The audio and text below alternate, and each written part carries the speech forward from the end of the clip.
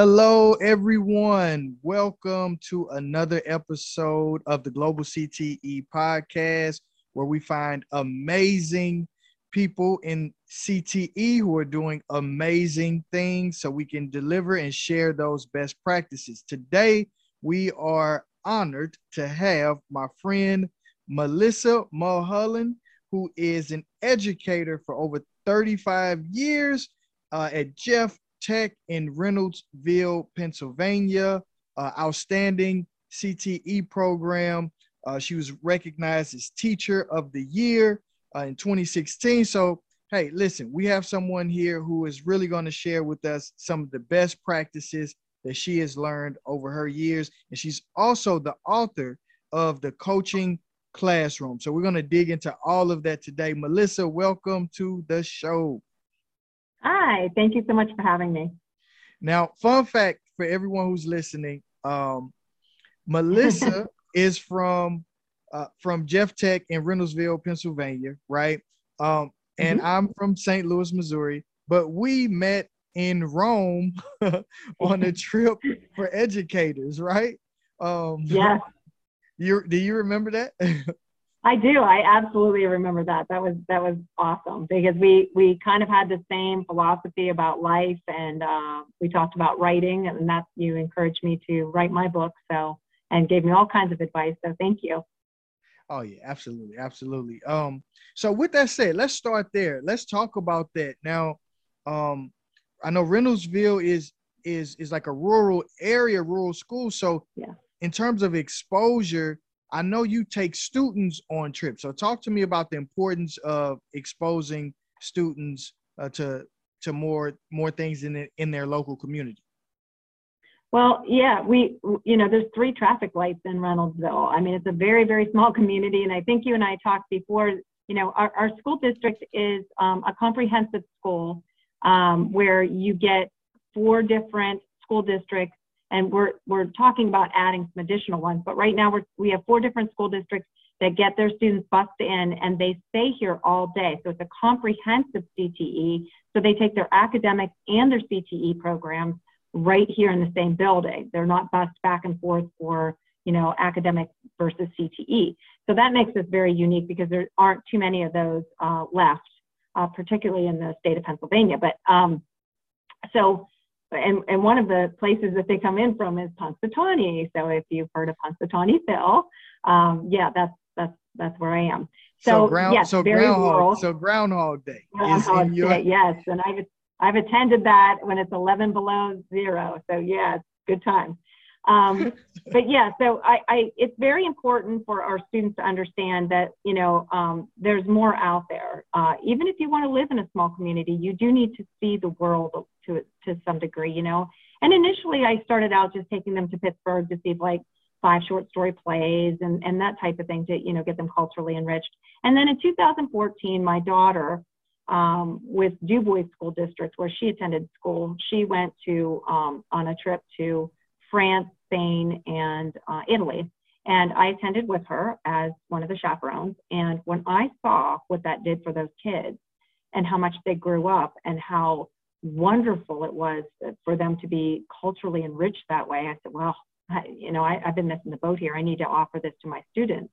So I came back to Jeff Tech and I immediately offered a trip in 2016 to Ireland, England, and France. And then in 2018, we did Poland, Germany, Switzerland, and Italy. Obviously, COVID really screwed things up for 2020 because we had planned to go to New York City. That got canceled altogether, but we are doing Iceland in 2023. So, when you see a kid who loves art at my school standing in front of the Louvre crying because she never thought she would ever be there, and understanding the magnitude. I love going, but for me, watching their faces when they see these things for the first time and understanding what that is leaving with them is so much more enriching. I've had a couple students go on to college, and they started doing some traveling with the colleges because they offer some of these international opportunities as well, and they got the travel bug from me. So yeah, I love to watch that. I think it's really important. That's so special when that's really what it's all about. Like yeah. you hear people say that like, oh, if I can just reach one, if I can just reach one. But those moments over your career as an educator and seeing the difference that you made from those decisions of trying to expose those students to new experiences that are personalized as well to something that they care about. That's really special. And then on top of that, the other beauty in that is, you know, I don't think that they would have gone without that opportunity to go. And it's life-changing. It really is just life-changing.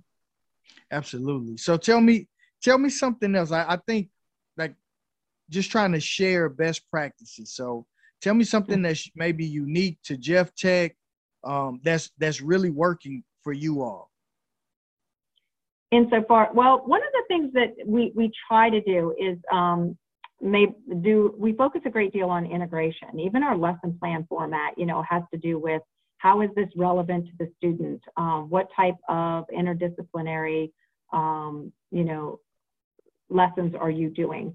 And so oftentimes, it's hard to find time during the day to do this, but oftentimes you try to make sure that it's relevant to what the student is going to be doing for the rest of their lives. And, you know, with me teaching English, I teach grades 9 through 12 right now. And I've been doing that. Actually, you said 35 years. I had told you it was 30.5.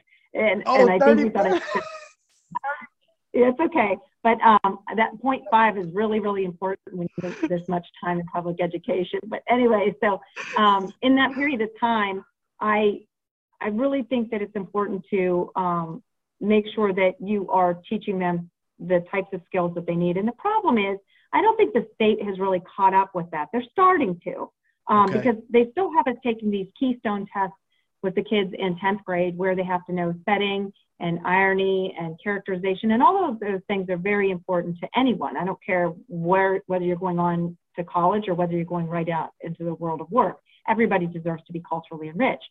But how we must do it in order for them to pass that test is a little ridiculous. Those aren't the skills that a lot of our kids are going to need insofar as English goes. So I focus a lot on, you know, how to send an email, how to introduce yourself. We do a whole thing where the kids actually shake my hand and they introduce themselves and I introduce myself to them, and, you know, we look each other in the eye, because that nonverbal communication is so incredibly important with kids. And we practice that in the classroom because, you know, that's why there's so much miscommunication in text messaging and emails, because it's not usually what you say, it's 7% of what you say. Everything else has to do with body language. Yeah, let me jump in there. So like, I know whether it's in the workforce or for students that going to start their own business, like English is not just writing or speaking, but it is that nonverbal piece. So talk to me about how you make that interdisciplinary connection, maybe with the nonverbal, with maybe something that they may use in the workforce.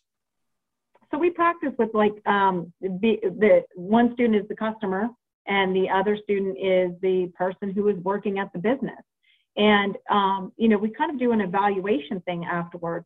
Would you want this person working on your car? Would you want this person fixing your computer? Would you want this person to do your hair? Why not? Well, they weren't smiling at me.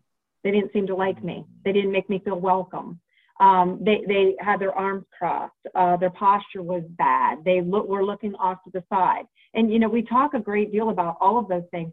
Even your phone. The phone is the big thing. You know, the kids they're not allowed to have their phone in class anyway, but I will let them have it for this to see how many times they are tempted to look down at that phone. Because when you're looking at your phone, you are not engaged with the individual that you're waiting on or that you're talking to, and they feel that, and they don't want to go to your business, or they don't want you working on their car. And so it gives them that feedback, that peer feedback too, that lets them know. And I try to pair them with people who are in their shop, so that, you know, they have that firsthand knowledge of the expectation of communication. I like that. I just had an interview with Greg Brown the network coordinator for CAPS, and we were talking a lot about soft skills. And I think what you're really touching on is so critical for these kids that have grown up. They're digital native, you know, like the phone, the internet, that's their world completely. Right. So do you find that challenging sometimes delivering that message to them, or do they have a desire to learn that? Do they recognize the importance? I'm curious. I think they recognize the importance, but a lot of them will say things like, well, I can't do that. I have anxiety. And I'm like, well, then how are you going to work someday? Like, you know, let's figure out, let's come up with some strategies to get over that, you know, and get over that hurdle. Because, you know, I had a friend who wrote a book, and she was terrified about talking in front of people. And I said, well, if you want to promote your book, you're going to have to get over that.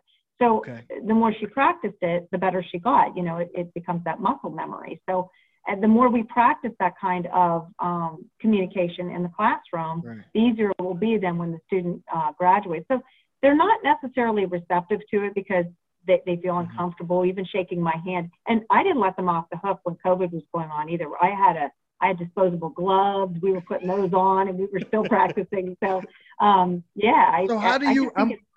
I am curious. Let me jump in on that. How? Sure. That is something I'm sure a lot of educators across the country are dealing with when you're trying to impress upon students the importance of presentation skills. How do you help students get over that anxiety to do the public speaking or presenting in public or in the class, standing up in the classroom, or self-advocating? How do you help them get over that anxiety? Well, it's a real fear. And the biggest thing for me, you know, I've never been afraid to speak or do anything a day in my life. I'm the showboat person. So for me, I had to really, I had to learn that this is a real thing. You know, that was the hardest thing for me because I never dealt with it. I had to walk a mile in their shoes. But the first thing you do is maybe have the kid come and do a presentation just in front of me, you know, like maybe during my prep period. Pull them in and have them do it just with me. And then maybe I'll add a couple teachers. And then maybe I'll pull a kid and add a couple kids, and they do the same presentation. And you have them doing those presentations, the same presentation. They start to feel more comfortable with it the more they do the presentation. And then as you continue adding people, you know, like sometimes I start them at their desk. Maybe they'll do a presentation at their desk. And then I have them stand up at their desk. And then I have them move to the podium, you know, so, and then sometimes I have them do a group presentation so that they're not the only ones that everybody's looking at.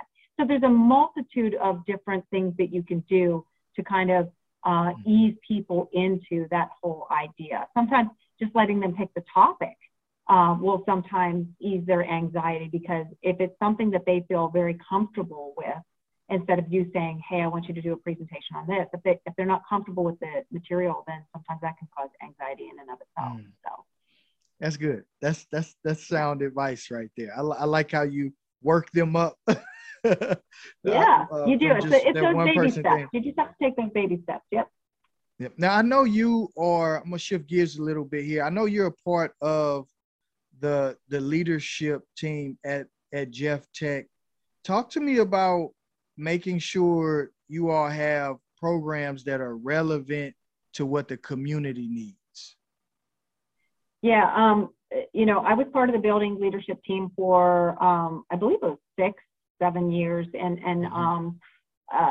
during that time, and even with we have an occupational advisory committee, and I believe it's something that's mandatory for the state of Pennsylvania. Yeah, tell me about and that. They meet, yeah, so that's something that we have in the fall and the spring. And it's in the evenings, and people from the community, the shop instructors, the CTE instructors, will invite people from the community that are relevant to their area of expertise. And those people will come in, and then they go to the shop area, and the shop instructor tells them what they're doing, shows them their book, their equipment, and those people will go over all of those materials and the equipment, and they will advise the shop instructor, because the shop instructor is no longer out in the field. So they need to make sure that they're staying up to date so that what they're teaching is relevant to what the students need for the community. And so one of the things that I love going to these OAC meetings because I feel like I get, it kind of reinforces the lessons I teach. If I'm standing in front of the classroom and I say, hey, this is a really important communication skill that you're going to need for the job someday, they might tune me out. Okay. But if I say, Carney Cataldo from Cataldo's Collision said that he is looking for this type of communication skill, and you've got some kids in there,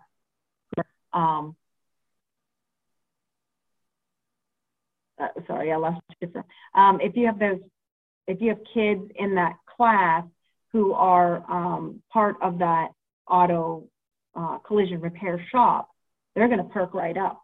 They want to work for Carney Cataldo. They hear me say that he said this. Boy, that makes it more relevant to those kids. And, then we can start. One of the goals at Jeff Tech is obviously to try to keep kids in the community. And so we make sure that the CTE programs are ones that allow us to have the kids graduate from our school so that we can use their talents to reinvest in our community. We're constantly looking at and evaluating what is working and what isn't working.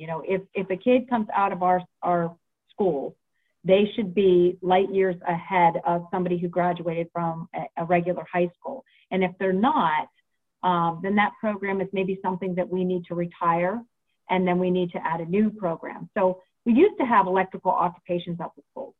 Okay. And then we started incorporating that into building trades because we seem to have an influx of electricians there for a while. Now we don't, and we have a need for them. So we're reintroducing electrical occupations into the building as a whole separate CTE program starting in the 2022-2023 school year. And we have diesel. We added diesel because that was something that was needed for the community. And so these occupational advisory committee people, they come in, they even donate equipment to the shops when the kids go out and work for their in their businesses. They say, hey, thank you so much. We've got 3 great workers from your school. Here's some equipment that will help get these kids ready. So it's a real partnership and wonderful thing. Yeah, so it sounds like you all are doing a great job at Jeff Tech in being responsive to the workforce needs, like companies, what in the area who will hire our students, people from our community, what do you need? And then you prepare them, at your school for those needs. Yes. And we try to go beyond that too, because, we don't want to just prepare them because there's so many different things that students can do. And I feel like sometimes they look at the jobs that are out there. We try to look at everything that they could do. You think that somebody who goes into welding is only going to weld. And when I say only, I don't mean that as because that's a very lucrative, very difficult career. I mean, their textbooks are on a 12-point, a college-based level. And these kids have to retest and test over and over again when they get into different jobs. It's a very, very well-paid job, and you have to be a sharp cookie to be able to be a welder. But people think that when you come out of there, you are welding and that you're a welder. But we had a student at our school who was great with art, and he was also in the welding CTE program, and he ended up taking both of those skills and melding them together. And he went to New York City and he started welding all these art projects and selling them and having art shows and the like. So I think that sometimes you have to try to get the kids, and that's not somebody who stayed in the community, but I think it's really important for us to make sure that we look at all of the different things that students can do, and make sure that they have, they aren't looking at that career and saying, well, this is it. If I go into welding, I'm going to be a welder only. And I think that there's a lot out there. I love that, Melissa, because it's not limiting a profession or limiting a skill, and it's showing how, like, this skill can be transferable to other industries or to other, if you add something else with the welding, if you add art with the welding and make it an interdisciplinary thing, like you were saying earlier, you really get something creative and that's special and personalized to that student. That's and our awesome. shop instructors in our school are really good about that too. Like if a kid is down in collision repair and Ms. Kerr sees that the kid really has a knack for welding, she'll send that kid to the welding shop, you know, for a period of time to join those kids to really hone that skill. So they kind of work together that way. If they see somebody really blossoming in their shop, they will, you know, work together to make sure that the kid has a multitude of skills coming out. Talk to me more about that, like that collaboration amongst the instructors in the school. Talk to me more about, like, is there a structure around that, or is it just part of the school culture where it's just an open-mindedness, like, hey, we're here to serve the students, so if you have someone that could benefit from culinary, like, send them over here, like, or how does that work? We did talk about it, like making well, we don't really have 9-week marking periods. That's a whole other conversation about our grading system, because we do tasks in our academic classes as much as they do in their shop classes. So we don't grade with like A, B, C, D. You know, I have a task in my grade book that says the student can identify the author's purpose in a piece of literature, and I give them a competence for, they're either confident or they're not. So we kind of keep that grading system across the board so that the kids are acclimated to, you know, what they do in shop with the task grading. Can the kid weld this? Can the kid change a tire? You know, the same concept is in the academic setting as well. But we talked about taking those, and so it's a living grade throughout the year. But if we had 9-week marking periods, we talked about like taking maybe 6 weeks and having a kid do this, and 6 weeks and having a kid do that. And we never formally did anything like that.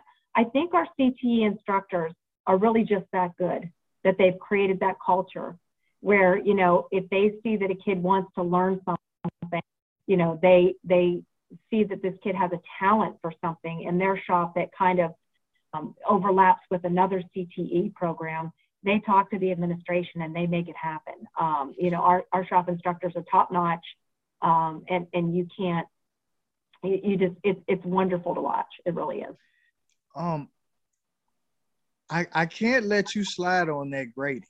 So you all have, I love it because I spend so much time advocating for a grading system that looks more like the way a job works in the real world. It's like you will keep your job, you will elevate and be promoted if you demonstrate proficiency, you demonstrate that you can manage these tasks and you can excel and go above and beyond, right? The same thing in the business. You will find success in your business if you are taking care of the business and showing that you are actually skilled in this area. So tell me more about how that real world grading system works.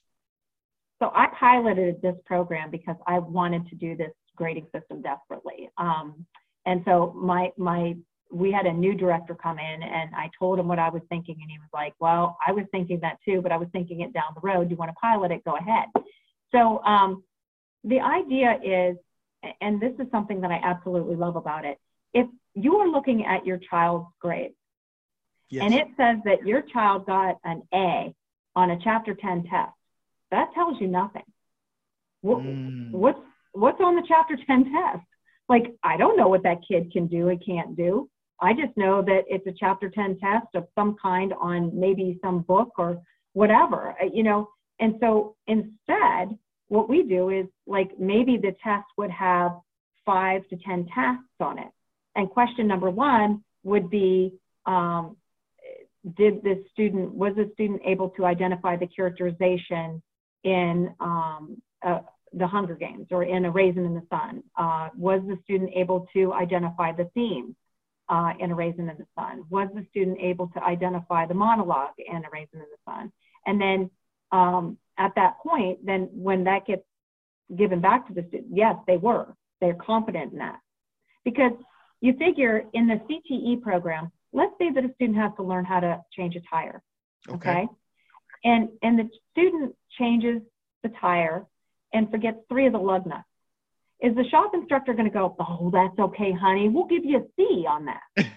you pass. You pass. You want that kid changing your tire? I don't. Okay? So how would it work? So how would it work in that? How would the real world grading system work in that example? How would it work? So in that example, the teacher says, no, you're in progress. Which means that the kid needs to continue to hone that skill. So if they get like an IP, that means they're working on it. If they have an NA, that means they haven't even attempted it. And then once they do get it down pat, they get that put in as a confidence score. They're confident in that particular skill. And so you can look at that can be printed out and given to an employer, and they can see the different tasks that those kids mastered in their CTE programs. And all of our shop instructors do that.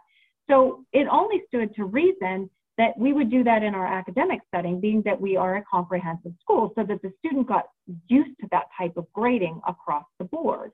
And so in my class, instead of, you looking at your kid's grade and saying, great, they got an A on a chapter 10 test, you can see my kid is confident in being able to identify the theme of A Raisin in the Sun.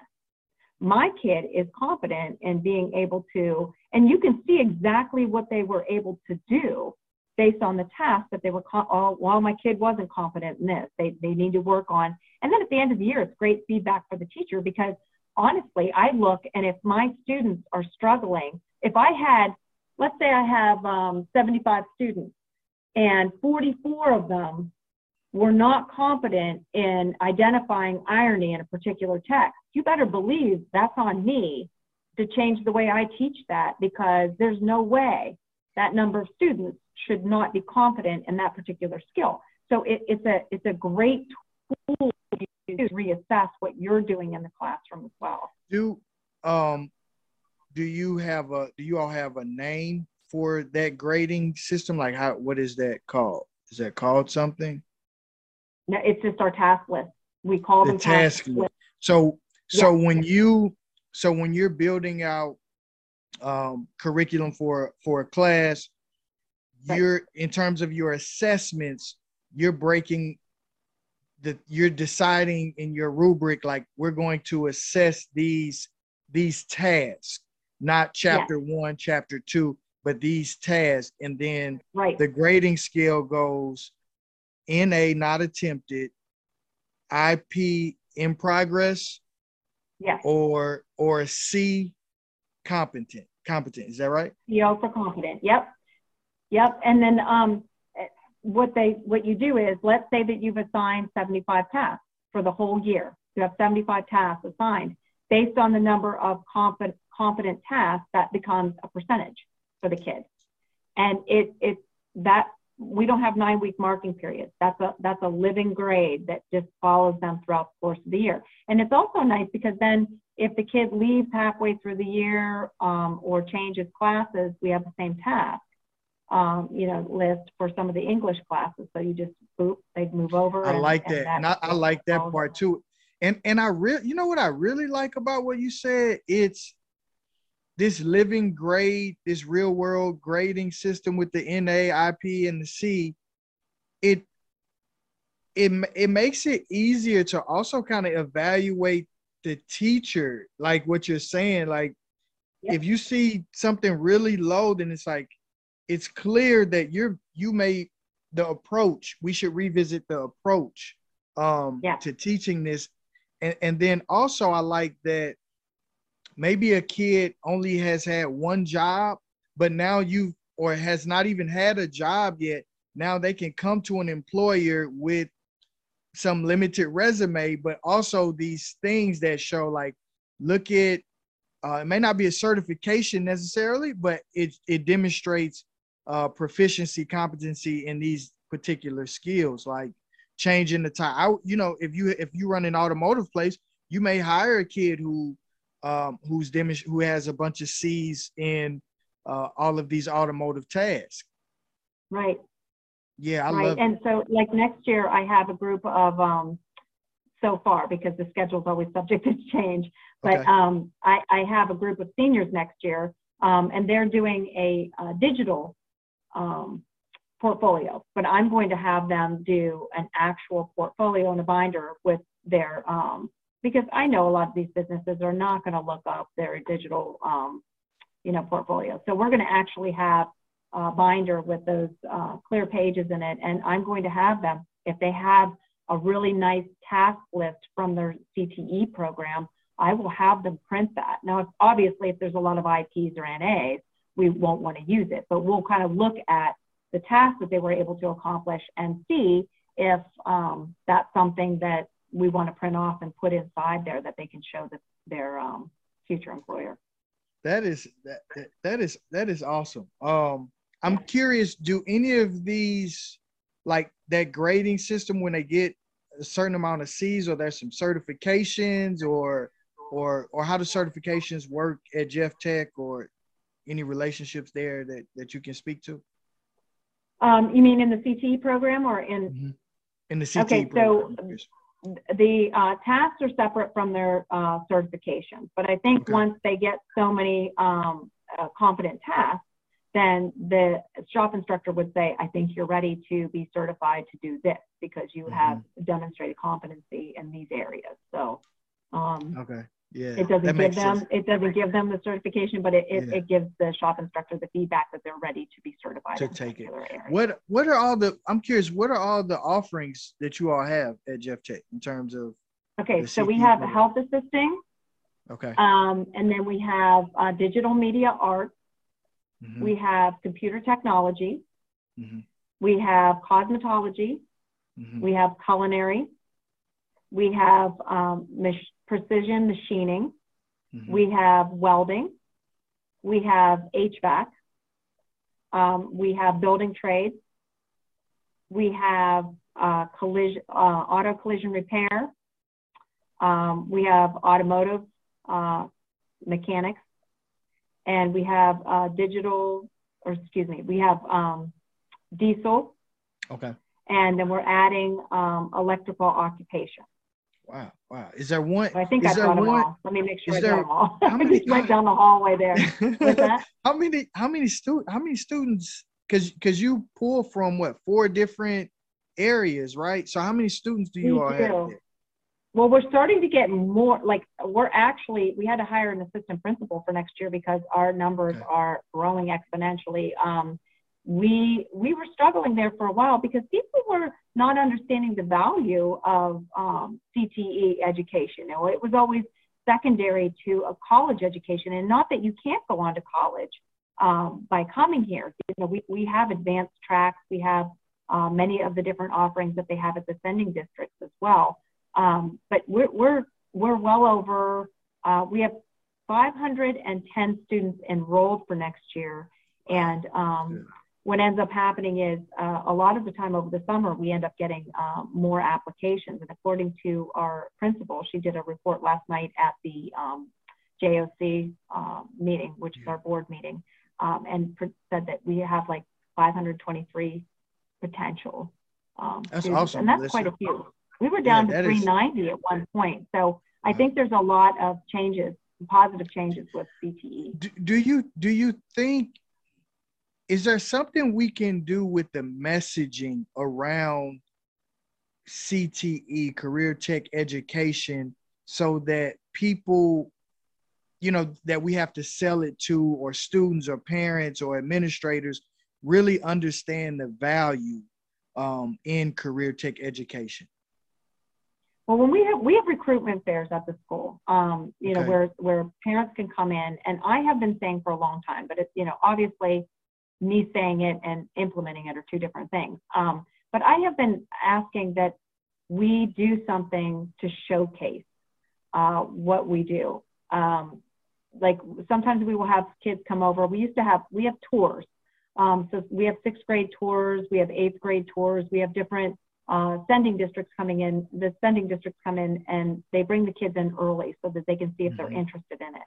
I think it would be nice if they made something in those shops that day, and then that evening we had the recruitment there so that they could bring their parents in to show them what they made. I think that the parental buy-in is huge. And I also think we're missing the boat on, maybe having a list of all of the potential jobs that you could get in that particular CTE program and the salaries. Yes. As opposed to how much it costs to go to college to make the same thing and put yourself in debt. And I'm not saying there's anything wrong with college, but college isn't for everyone. And I think money talks. I mean, let's face it. Parents think that the only way you can get money is to go on to college because we've had that drilled into our head. So we're going to have to disprove them, and have that right in writing. I like that.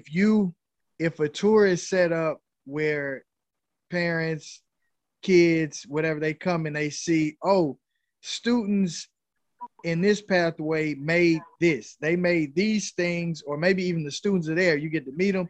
And then also, here are the careers that are attached to this particular pathway and the potential salaries or average salaries to make the full connection. Because like you said, most people don't know the depth.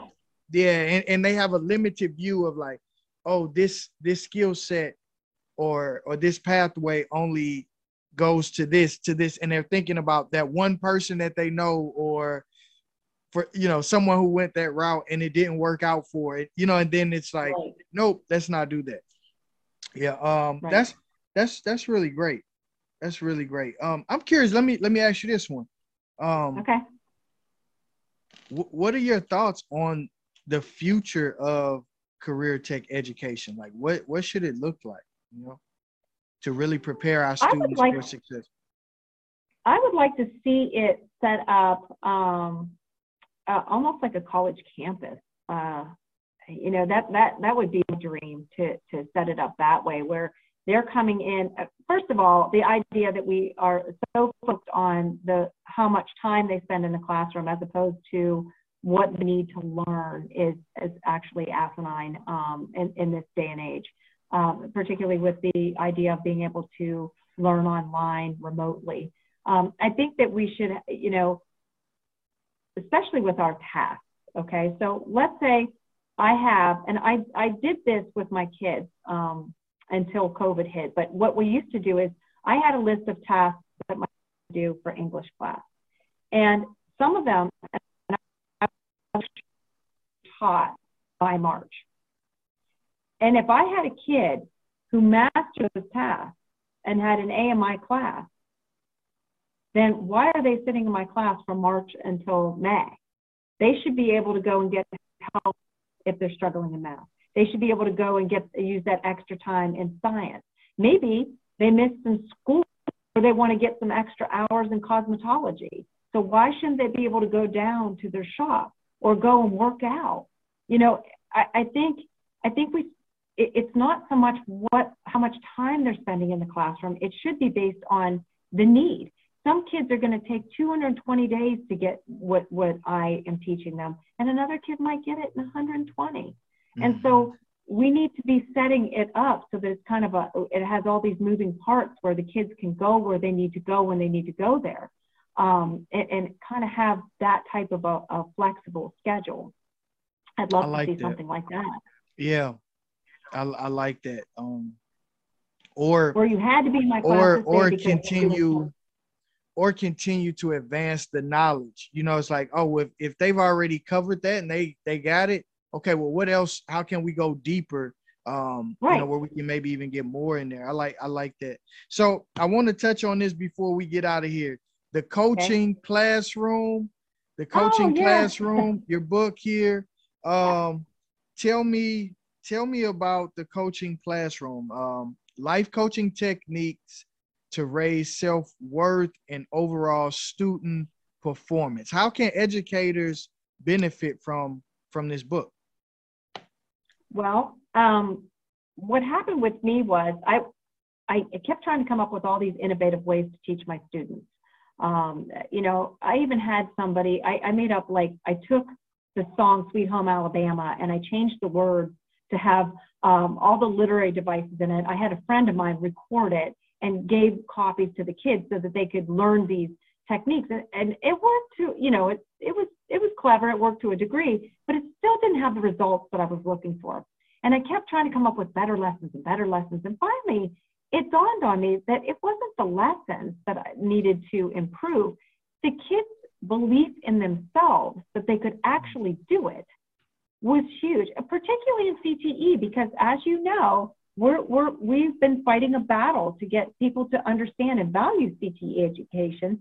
So if a kid's coming over and they're going into them, they've been told by people that oh, well, you're not going to make as much money, why are you going over there? And so it's about bolstering their self-worth and getting them to believe, yes, you can do this. And so I started incorporating positivity haphazardly in my classroom.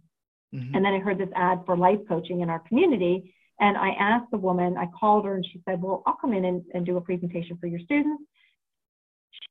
It was exactly what I wanted to do with them. And so she said that she was offering a class to people and would I be interested in taking it? And I said, well, of course I would. And so I took the class thinking that I was going to learn how to help my students. And what I realized was I needed to help myself. And it wasn't that I was in a bad place or I was depressed or anything like that. It's just that I had to change my mindset about a lot of things and practice some more self-care to get myself in the right frame of mind to then incorporate those types of things in the classroom. So here I was thinking that I only was going there to help my students, and I ended up doing a lot for myself as well. So when I started incorporating stuff in the classroom, the results were, fantastic. 2016, 2017 school year, I became teacher of the year, and that had only been in place since our new director came in. And so there were only 2 other people who won it before me, which was huge. And kids were writing me notes saying I was making such a difference in their lives and thanking me. And I thought, wow. And then my test scores went up too. They went up like 8% the first year, 9% the next. It was unbelievable, the change in myself and the change in my kids. And I thought, boy, if everybody knew about this, wouldn't that be great if they could incorporate some of these things for themselves? Because teachers get so burnt out. I mean, we're one of the few professions that they kind of use that guilt on us where they say, well, if you don't want to do this for free, then you don't care about the kids. And are you kidding me? If you must not like cars if you don't want to fix them for free. Nobody says that to a mechanic, And so we have this tendency to go, okay, I'll do it. Okay, I'll do it. Okay, I'll do it. And we burn out. We get tired. We get stressed. And it's really important for us to take care of ourselves because we cannot be the best we can be in the classroom until we put that oxygen mask on ourselves and take those deep breaths and we can be the best educators. So self-care for the teacher and incorporating positivity into the classroom helped you to transform some of the things. I love those intangibles. Give me one strategy a teacher can use to implement positivity into their CTE classes. Well, one of the things I do is I showed them this video called Validation, and everything changes on YouTube all the time, but it's about, and the girls, people, you are awesome, you're great. And so after we watch that, I start my classroom every day saying, you are great, you are awesome, you are amazing. And so funny because I didn't think that, these tough kids, from rural Pennsylvania really cared about that. But you can bet that if I forget, they remind me, hey, you forgot to tell us we're awesome. And so they remind me. So it's something that, I tried and I thought, well, sometimes it works, sometimes it's working, you don't know it's working. But That's awesome. I even one of my former students, I had them keep a gratitude journal. And every day they had to compliment themselves in it. And then they had to write down 3 things that they were grateful for.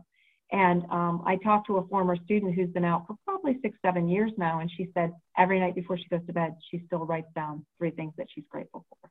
So these are skills that are helping these kids not only cope and do well in the classroom, but it's giving them the coping mechanisms and the ability to be able to navigate their world even beyond high school, when things get really stressful and you have kids and a job and bills and all of those things, reminding yourself to just be grateful, little things like that. Take 3 deep breaths, It's so important. Yeah. I interviewed Fawn Hall from South Dakota, and she spoke a lot about gratitude too. You two are speaking the same language. Last question, because I know as we're recording this, we are moving into summer, and you are the expert for the coaching classroom, and you just laid out to us self-care. So tell us, what are some of your best summer self-care tips for teachers, preparing to come back into the classroom recharged? Oh, okay. So I think the best thing that you can do is find something that you love. A lot of the time, I know a lot of teachers feel guilty because they're off in the summer and they're thinking they should be working on curriculum every day and they should be doing all these different things. And you do have some teachers who don't touch anything over the summer because they really understand that the importance of defragging. But I think the big thing is really just reflection, self-reflection. What do I want? I had a friend one time, she was so caught up in what her husband wanted and what her job required and friends needed and what her kids needed, that she was at City Park taking pictures of her daughter playing softball. And this gentleman came up to her. He was kind of a local guy who just kind of wandered around the park a lot. And he said, "So what do you like to do?" And she said she couldn't answer him. She couldn't answer him. 40 years old, couldn't answer him. And I think a lot of the time we spend so much time being the best teacher and the best mom and the best friend and the best, who are you and what do you like? What makes you happy? And, maybe do some of those things. Hobby, Absolutely. find something that's going to bring you joy, not what everybody else expects of you. And I know that's hard to find the time to do that, but in the summer, I'm hoping that we can maybe carve out some of those moments. Even in the morning, I don't rush out of bed in the morning in the summer. I do the thing that Oprah does where I swing my feet over and I say, thank you. And, just those few moments, and I listen to the birds and I take those deep breaths. And I think it's just really important to get back to self and figure out who you are so that you never lose touch with that part of yourself. That was so good, Melissa. That is wow. Thank you. I'm sure everyone who is listening is appreciating that little nugget of wisdom for your summertime self-care for educators. Yeah. From my good friend, Melissa Mulholland, the coaching classroom expert. Thank you so much for your time, for your wisdom that you shared with us today.